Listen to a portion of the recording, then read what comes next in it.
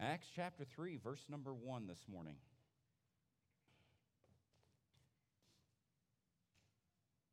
Now you need to realize here in the beginning of the book of Acts, Jesus has ascended back up into heaven.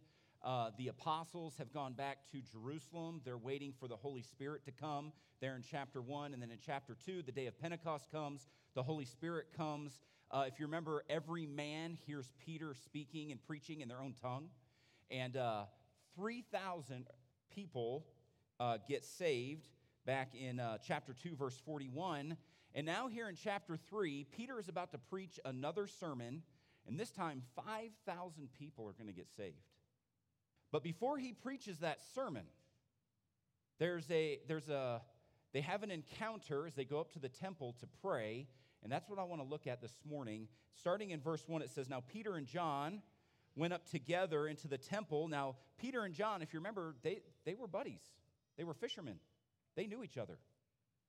So here, Peter and John, they go up together into the temple at the hour of prayer, being the 9th hour. This is about 3 o'clock in the afternoon.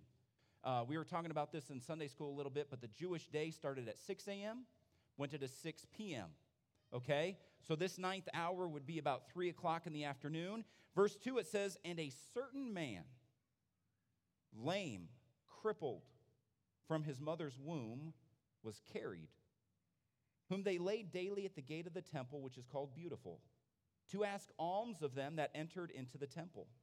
Who, this lame man, seeing Peter and John about to go into the temple, asked an alms," or a gift. "And Peter, fastening his eyes upon him with John, said, 'Look on us.' And he gave heed unto them, expecting to receive something of them. Then Peter said, 'Silver and gold have I none, but such as I have give I thee. In the name of Jesus Christ of Nazareth, rise up and walk.' And he took him by the right hand and lifted him up, and immediately his feet and ankle bones received strength. And he, the crippled man, leaping up, stood and walked and entered with them into the temple." I love this next part. Walking and leaping and praising God. I can't help but imagine this guy. He just got healed, and he didn't get up off the ground and go. You ever seen a Dick Van Dyke movie? You know how, like Mary Poppins, you know how Dick Van Dyke's all lanky and everything? And just kind of like a wobbly kind of person? I don't see that. Man, this guy is like, woohoo! I mean, wouldn't you be? I just love that little phrase there, walking and leaping and praising God. He had to try out those new legs, man. He had to take them for a spin. That's just awesome. Verse 9, "And all the people saw him walking and praising God. He was making a skeptical. They couldn't help but see him. And they knew that it was he which sat for alms at the beautiful gate of the temple. And they were filled with wonder and amazement at that which had happened unto him. And as the lame man which was healed held Peter and John, all the people ran together unto them in the porch that is called Solomon's, greatly wondering." This morning, I want to preach a sermon entitled "Running in the Right Direction." Running in the right direction. Let's pray. Father, thank you for the morning. Thank you for those that were able to be out today. I just pray, Lord, that there would be something here for each and every one of us. Lord, thank you for working in my heart and in my life. And Lord, I just pray that this would be an encouragement, a challenge, whatever it needs to be. But Lord, may you just work in our hearts, and we'll thank you and praise you for it in Jesus' name. Amen. I didn't know this, but before the NFL, before professional football, I guess there was only one college bowl game, and that was the Rose Bowl in Pasadena, California. I didn't know that. But in 1929, Dr. Bruce Wilkinson in his seminars tells this story. But anyway, Roy Riegels desperately wanted his team to win. The scores were tied. Now, in a crucial moment of that game, Roy Riegels scooped up a loose ball. He cut in and out of traffic, eluding tacklers with breathtaking athleticism. He sprinted the distance of the field, 68 yards. But he was tackled 1 yard shy of the goal line by his own teammate.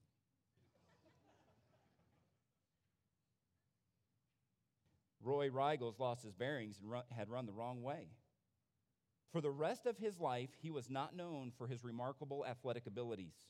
In fact, if you look him up, from what I understand, he was an All-American. I think he was a center. But anyway, from what I understand, he was a phenomenal football player, but he was not known for that. In fact, he became known as Roy the Wrong Way Riegels. So Dr. Wilkinson, in his seminar, in his book or whatever, wrote this: run with speed, run with power, but ultimately, all that matters is the right destination. You have to run in the right direction. And ladies and gentlemen, I would say that all of us in our lives, we're kind of running. But what are we running towards? Or maybe more importantly, what or who are we running towards? This morning, I want to preach to you about this crippled man, but ultimately, I want you to see this morning that Jesus is the one that we need to be running to. He's the direction we should be running. We should all be running to Jesus. First thing I want you to think about this morning is this crippled man. Notice verse 2, it says, "And a certain man, lame from his mother's womb, was carried, whom they laid daily at the gate of the temple, which is called Beautiful, to ask alms of them that entered into the temple." A couple thoughts. First of all, I want you to realize this: he was broken. He was broken. The Bible says he was lame from birth. This man had never walked. This man had never stood. He was broken. In chapter 4, verse 22, the book of Acts says that he was over 40 years old. Here's a man for 40 plus years who had never stood on his own 2 feet, had never walked, had never run. He was broken. Not only was he broken, but he was also beggarly. Now, yes, he's sitting here at the temple and he's begging, but the thing I want you to realize is in verse 2, the very first 4 words, "and a certain man." He is nobody. He's of no importance. He's not a ruler. He's not a business owner. He's not wealthy. He is nobody. He is just a common man who's broken. Who's broken. But he was beggarly. Not only was he broken and beggarly, but notice this, he was brought. Now, I know some of you don't like to ask for help. I know some of you, you're not going to ask. If you were to work with my father-in-law, and, whatever you're building or doing, if you were to ask him, "Hey, do you want help with that?" He's not going to say yes. He's going to say something like, "Well, if you want to." That's how he's going to respond. But he is not going to say, "Yes, help me." Now, if you were just to walk up, like if he's carrying something heavy and you just walked up and grabbed the other side of it, it'd be fine. But he is not going to say, "Hey, help me." I can kind of understand that. But I know some of you, you're not going to ask for help.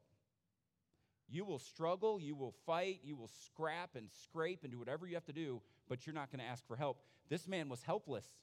He couldn't do anything for himself. They had to carry him every day to the temple so that he could beg, so that he could ask for alms, so he could ask for a handout, because that was the only way he was going to get by in life. So he was broken, he was beggarly, he was brought. But the last thing I want to think about is this: he was busy. He's busy. Now, I realize we all might have our own stereotype ideas, and we all might have our own opinions about people that are, standing in the median at a red light or people that are on a corner. But listen, he set all that aside. The only option he had was to beg. It was the only thing he could do. He couldn't work a job. So he had to beg. I would imagine that's pretty humiliating. I would imagine that was pretty humbling, but he was busy about it. He was doing it. He's about 3/4 of the way through his day, and here come Peter and John walking into the temple, and he is asking for alms. He is begging. A few thoughts I want you to think about. Number one, this guy was completely hopeless. Can you imagine his parents and what they probably tried? Don't you think they probably took him to a doctor? Don't you think they probably tried to get in touch with an expert or somebody that maybe could help their child? But nothing worked. This man's been crippled for 40 plus years. He is hopeless. There was no remedy. He had no answers. I would assume that he and his family have exhausted everything they could, and this man is stuck where he's at. Let me ask you a question. You hopeless today? Are you hopeless? Is there something in your life? Is there a circumstance, a situation? Is there something that keeps you up at night? Is there something that you can't wrap your head around? Is there something in your life that you just feel like it's just completely hopeless? That's how this man was. He was hopeless. Not only was he hopeless, well, I want you to think about this. In Luke chapter 8, verse 43, you have the story of the woman with the issue of blood, whom Jesus healed. But in verse 43 of Luke 8, it says, and a woman having an issue of blood 12 years, which had spent all her living upon physicians, neither could be healed of any. That woman with the issue of blood was completely hopeless. She had tried and exhausted every option, yet she was hopeless. Are you here today? Do you feel hopeless about something? Maybe it's something at home. Maybe it's something with your kids. Maybe it's something with your spouse. Maybe it's something at work. Maybe it's just you. Maybe it's something between you and God. But is there something in your life and you just feel completely hopeless? Whatever it might be. Not only was he hopeless, but he was also helpless. He was helpless. He couldn't help himself. He couldn't better himself. He had to be carried to the temple. Do you feel helpless? You don't have any hope? Feel helpless? You don't know what to do? You know what I think one of the biggest dangers is when we feel hopeless and helpless? We get to a point where we just accept it and we quit. It just becomes the norm. Yeah, well, I can't do anything about it. Yep, I can't fix it. Well, it's not getting any better. So we just quit and we give up because we don't see any hope and we can't find any help. Not only was he hopeless and helpless, but thirdly, he was hungry. He was there begging. He was getting what he could. He was doing what he could. He was hungry. How many of you are hungry right now? No, put your hands down. Don't think about that. You're always hungry.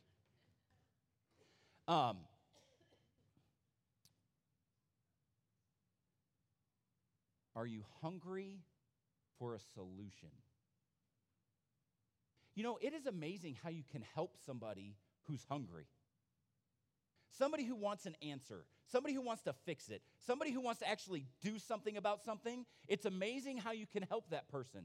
But ladies and gentlemen, somebody who's not hungry, you can't help them. You can't help them. You can't force somebody to eat. You can't force somebody to want to fix it. So let me ask you a question this morning. Are you hungry? Even though you might be hopeless in your situation, maybe you feel helpless in your situation, but here's my question. Are you hungry? Do you want to see it resolved? Do you want to see it restored? Do you want to see it fixed? Because listen, if you're hungry, there's an answer. There's an answer. And you know what that answer is? That answer is Jesus. Jesus said in John chapter 4, verses 13 through 14, Jesus answered and said unto her, this is the woman at the well. He said, whosoever drinketh of this water shall thirst again. But whosoever drinketh of the water that I shall give him shall never thirst. But the water that I shall give him shall be in him a well of water springing up into everlasting life. In John 6:35, and Jesus said unto them, I am the bread of life. He that cometh to me shall never hunger. And he that believeth on me shall never thirst. Ladies and gentlemen, I'm telling you, Jesus is the answer. And he's the one you need to run to. That's the direction you need to go. Stop trying everything else. Stop trying to figure it out and start running to Jesus. That's where you need to go. So you have this crippled man. But the second thing I want you to think about this morning is the concerned men. Here you have Peter and John. Notice verse 3. Who, seeing Peter and John about to go into the temple, asked an alms. Verse 4, and Peter, fastening his eyes on him with John, said, look on us. And he gave heed unto them, expecting to receive something of them. A couple things about these concerned men. Number one, I want you to think about this. Concerned people pay attention. Concerned people pay attention. Notice what it says. It says, they saw him. He went in, seeing Peter and everything, and he calls out to them for an alms in verse 4, and Peter fastening his eyes upon him. This means to stare. This means to look, to look with intensity, to try and figure out and to pay attention to. And here Peter looks at this man, and maybe Peter's looking at him, he's going, okay, I think he's crippled. Maybe he's processing in his mind. He's crippled, and he's noticing things about this guy. But he fastens his eyes on him. Let me ask you guys a question. You ever been in Denver or coming out of Walmart in Fort Morgan and there's somebody standing on a corner with a piece of cardboard? Have you ever seen somebody like that? Okay, how many of you do this? Like you're in your car, you're in your truck, you roll up to the stoplight and you see them and they start to look your way and it's right?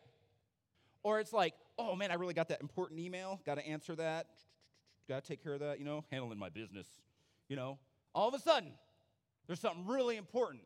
Why? Because we don't want to make eye contact. Because if he sees me and I see him, it could get really awkward. You know what's really awkward? Now, I haven't really seen this here, but you go into Denver and you got those concrete medians, and you got those guys that walk up and down the concrete median. That's when it really gets awkward because you're like the third or fourth car back and you're like, whew, I'm safe. But then here they come with their sign. And it's like, oh, man. I got to look at my navigation real quick, make sure I'm going the right way. Oh, yeah, I got to go over here, pretend you're talking to somebody when there's nobody else in the car.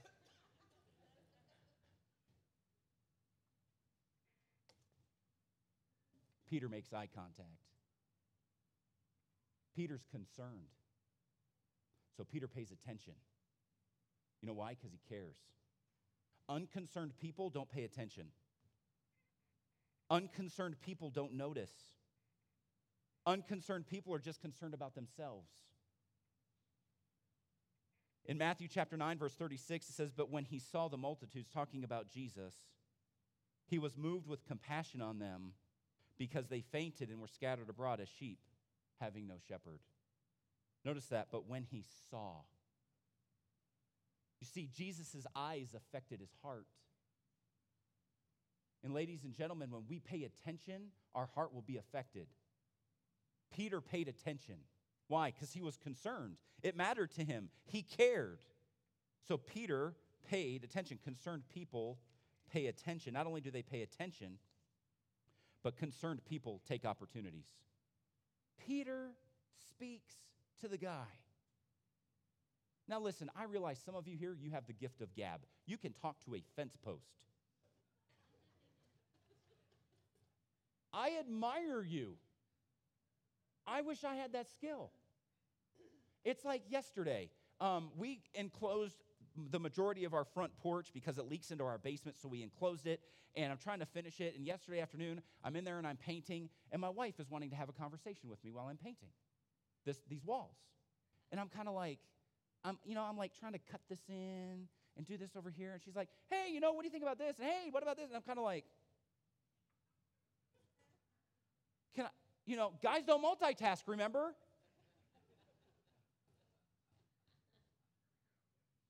No, we're not going to go down that road too far.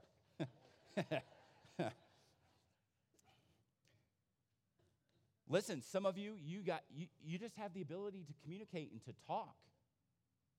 I'm not necessarily that guy. I'm telling you right now, if me and you we're riding somewhere in a vehicle, and I might ask you a question or two, but I'm going to tell you right now, after that, it's on you. Because we're going to ride in silence if you don't have anything else to say. I'm just not a small talker. I'm just not. And some people, like Pastor, are that way. And I wish I was more that way, but that's just not who I am. But anyway, Peter speaks to him. For some of you, that is scary. He just talks to this guy. He doesn't even know him.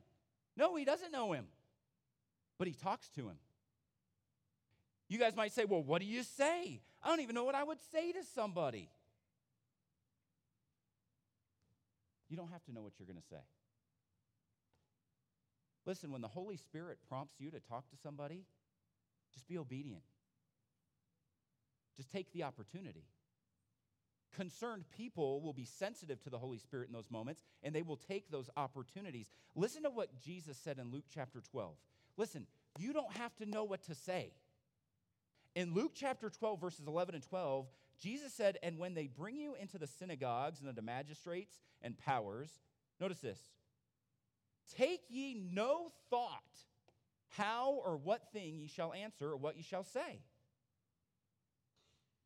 Verse 12, for the Holy Ghost shall teach you in the same hour, in that moment, the Holy Ghost will teach you what ye ought to say. Listen, ladies and gentlemen, God isn't looking for you to have it all figured out. God isn't looking for you to have it all mapped out in your mind so I can say this, and then they'll say this, and I can say this, and this, and this. God's not looking for that. God wants you to be willing to speak.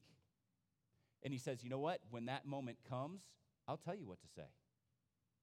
The Holy Spirit has an amazing ability to bring things back to our memory. Maybe it's something we heard at church. Maybe it's something we read in our devotions, whatever it might be. And he has an amazing way of bringing that back to our memory. And boom, I know what to say. But we got to speak. We got to be willing to take the opportunity. So these concerned men, not only did they pay attention and take the opportunity, but the third thing is they offered solutions. They offered solutions. Have you ever asked somebody a question and they had no answer? How frustrating is that? Have you ever watched a YouTube video and it gave you no answer? Have you ever tried that? I mean, not getting an answer is frustrating.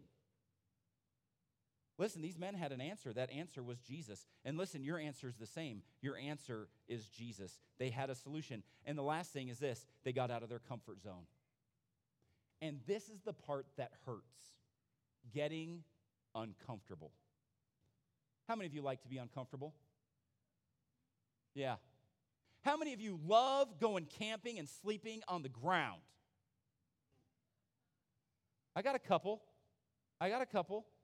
Okay. Now, we're not talking about like a little air mattress. No air mattresses. No, right on the ground.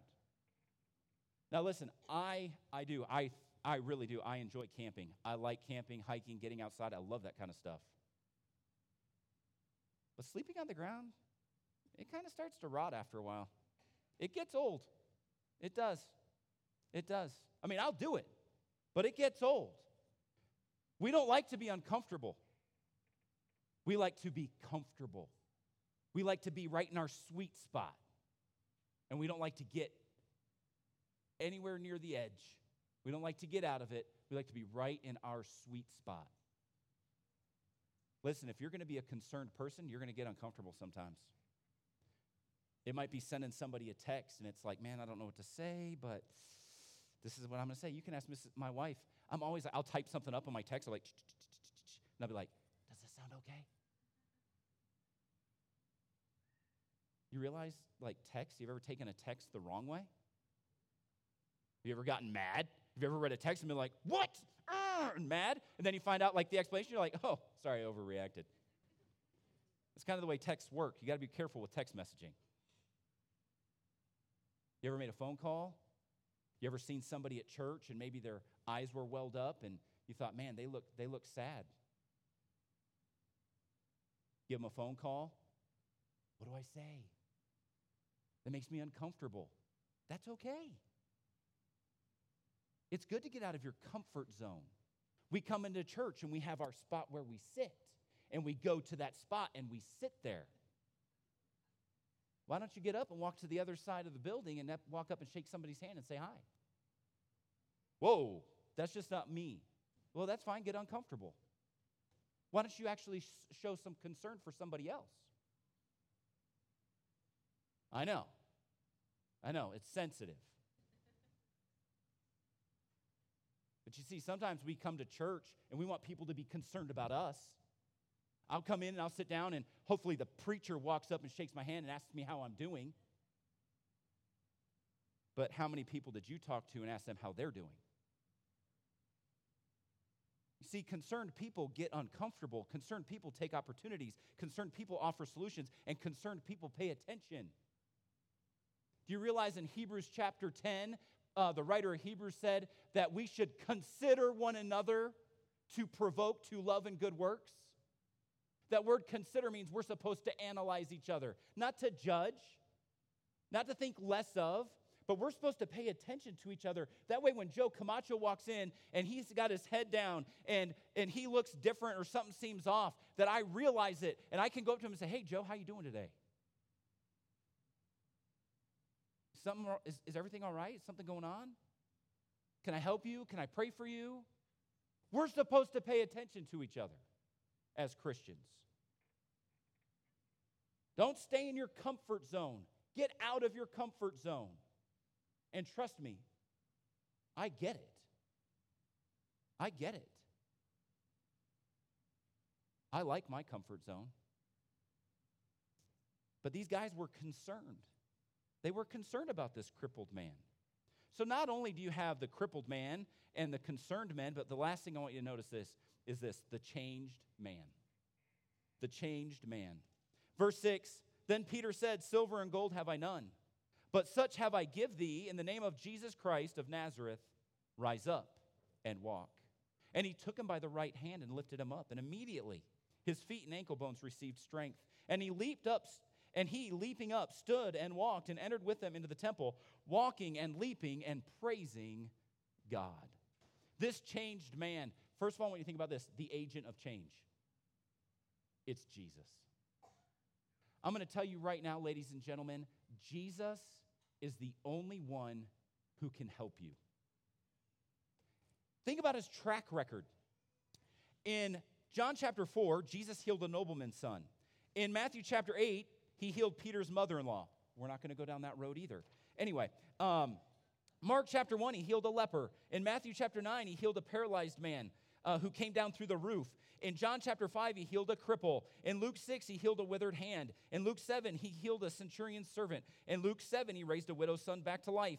He healed the lady with the issue of blood in Luke 8. He raised Jairus' daughter back to life in Mark chapter 5. He healed 2 blind men in Matthew 9. He healed the deaf and the dumb in Mark 7. He healed a blind man in Mark chapter 8. He healed a blind man in John chapter 9. He healed a stooped-over woman in Luke 13. He healed a man with dropsy in Luke 14. He healed 10 lepers in Luke 17. He raised Lazarus from the grave in John 11. He healed blind Bartimaeus in Matthew chapter 20. And he healed Malchus's ear in Luke 22.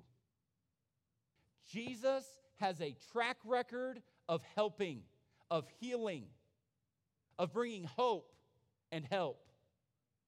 Jesus is the answer. John chapter 21 and verse 25 is a really cool verse. It says this. John said, and there are also many other things which Jesus did, the which, these things, if they should be written, every one, I suppose that even the world itself could not contain the books that should be written. Ladies and gentlemen, what a thought. The impact of Jesus in a life, this world cannot contain the volumes it would take to write it all down.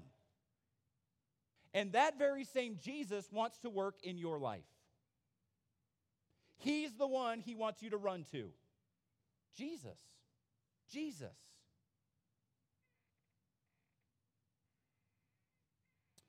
Ladies and gentlemen, we got to be real careful. Because the truth is we put a lot of faith in a lot of books and a lot of counselors. We put faith in a lot of blog posts. We put faith in a lot of so-called experts. And we put a lot of faith in all kinds of things. and we think, oh, that's going to help. We even go to a Christian counselor. But if we're not careful, we'll put more faith in that Christian counselor than we put in Jesus. And ladies and gentlemen, that's where your faith needs to be. Not in a book. I'm not saying books don't help. But your faith better be in Jesus and not the book. I'm not saying blog posts and YouTube videos and counselors and friends and other things aren't necessarily helpful. But you better have your faith in Jesus. He's the only one that'll help you. People say, well, it just didn't work for me. Then your faith wasn't in Jesus. That's where you need to run to. That's the direction you need to run. You need to run to Jesus. Stop running to books and blogs and friends and counselors and everything else and start running to Jesus.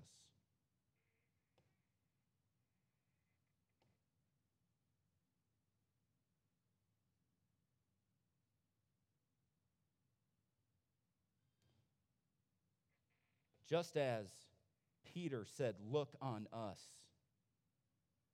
he demanded this man's attention. Jesus demands your attention. And he deserves your attention.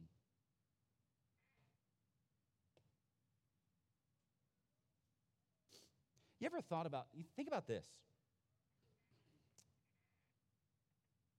This man's just over 40 years old.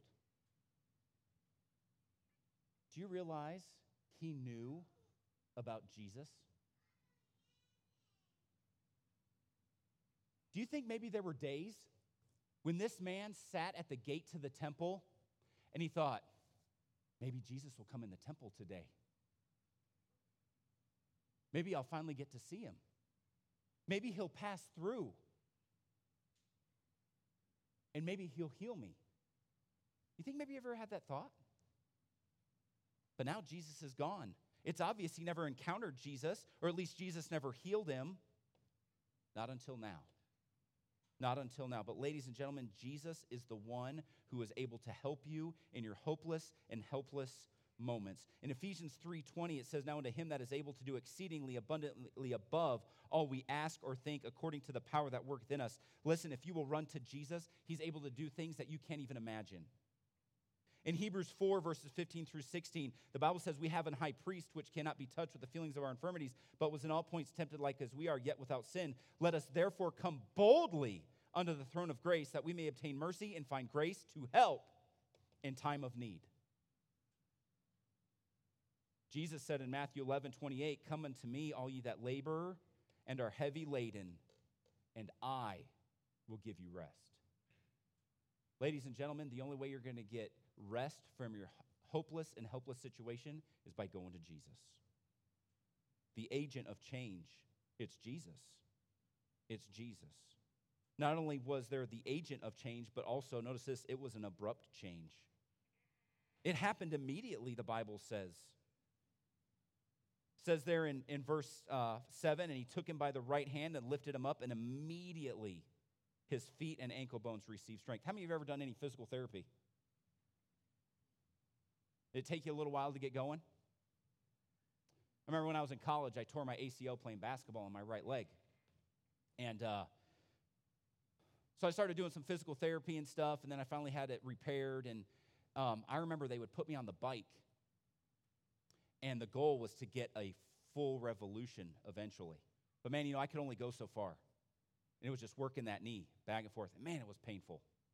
And you would work it, and you would work it, and you would work it, and you would work it. And finally, you'd get it around.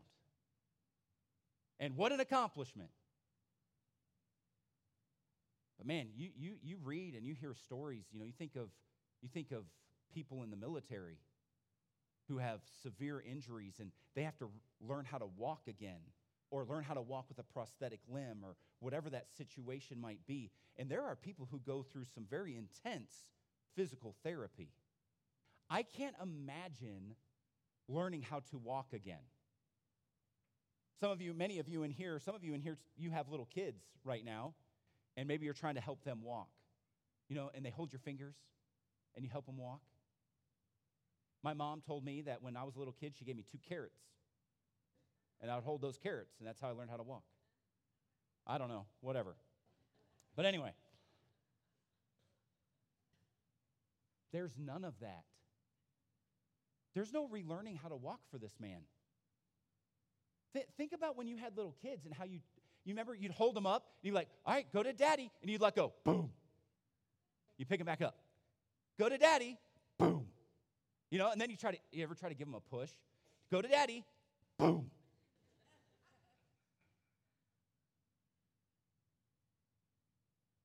Peter and John didn't pick this guy up and go, walk to the wall.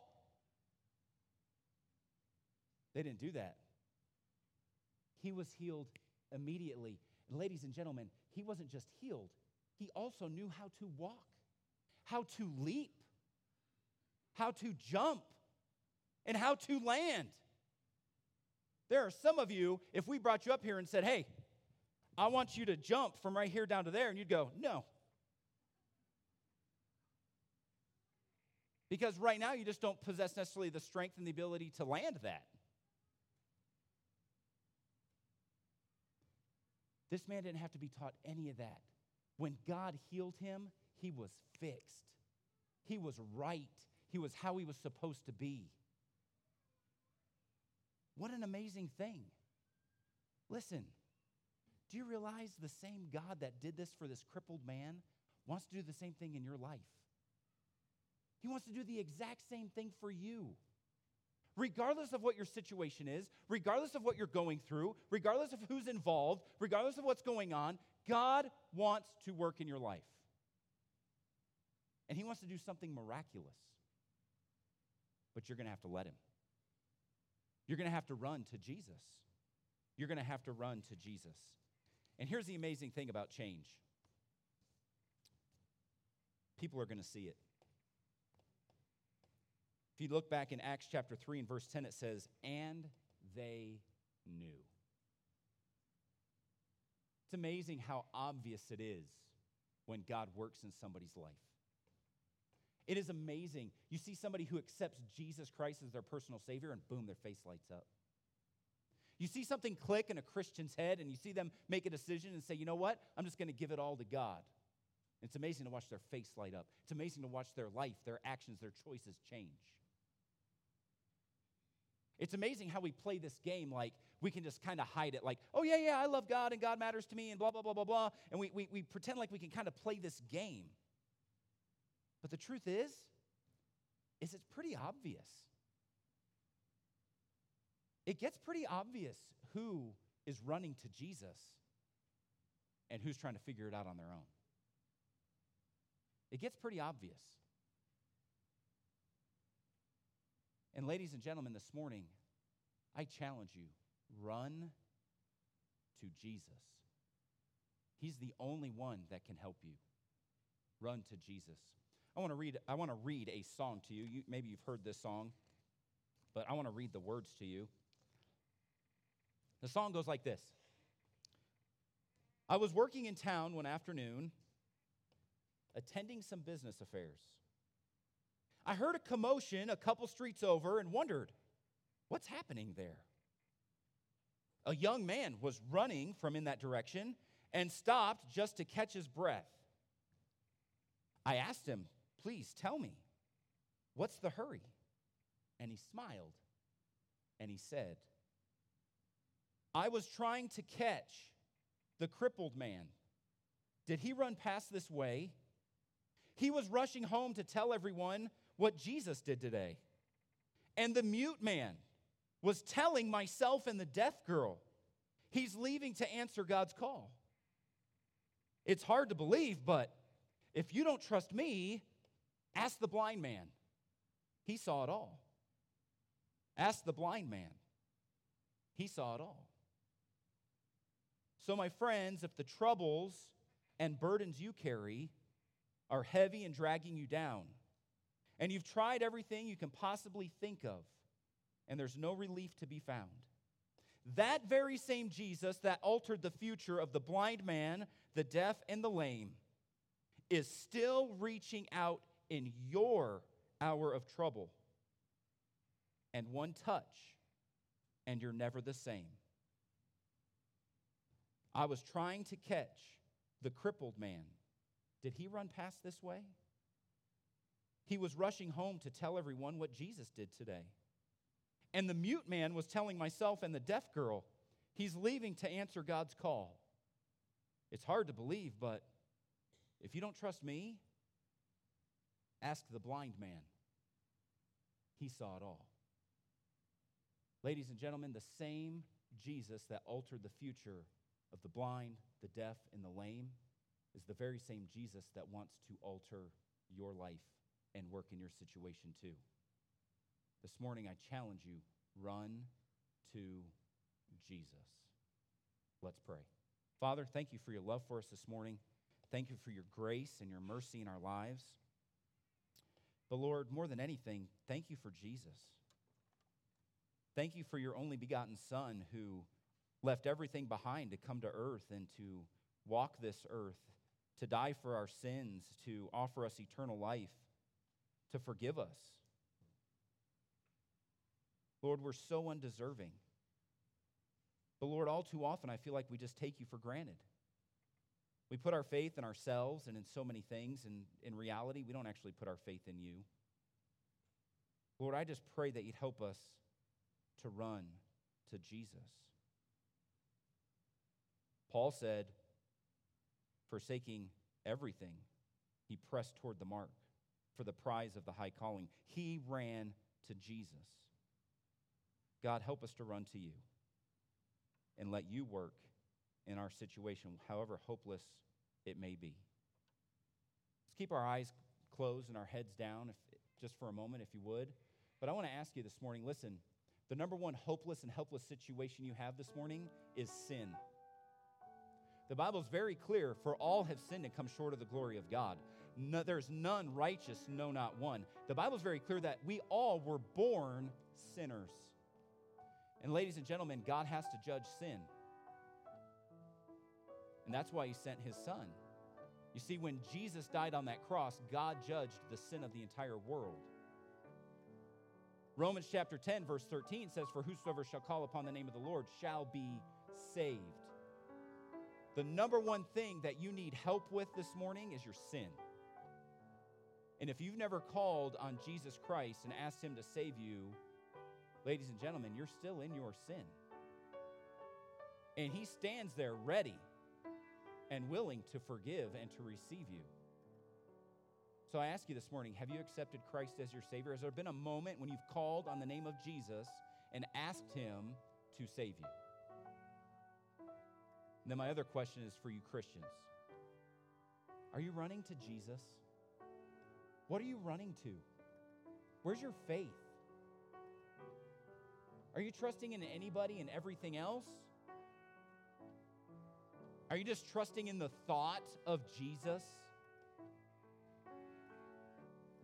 Jesus demands your attention. Run to Jesus. Forsake everything else. That's Romans chapter 12, verse 1. Present your body a living sacrifice. Say no to everything else and yes to Jesus. And make him the priority. Make him the one you're running to. We're going to stand. We're just going to keep our heads bowed and our eyes closed. We're not going to sing this morning. I'm just going to let Laura play through it. Let's stand, please. You can stand. I'm just going to let Laura play through one more verse. If you're here this morning and you've never accepted Christ as your personal Savior, Thane and I are up here. We'd love to talk to you. We'd love to talk to you. We have deacons and ushers. They'd love to talk to you. If you're a lady, my wife would love to talk to you.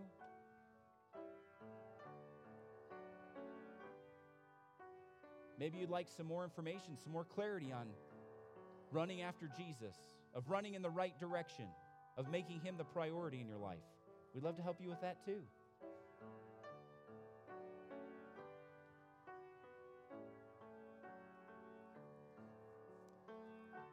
I surrender all.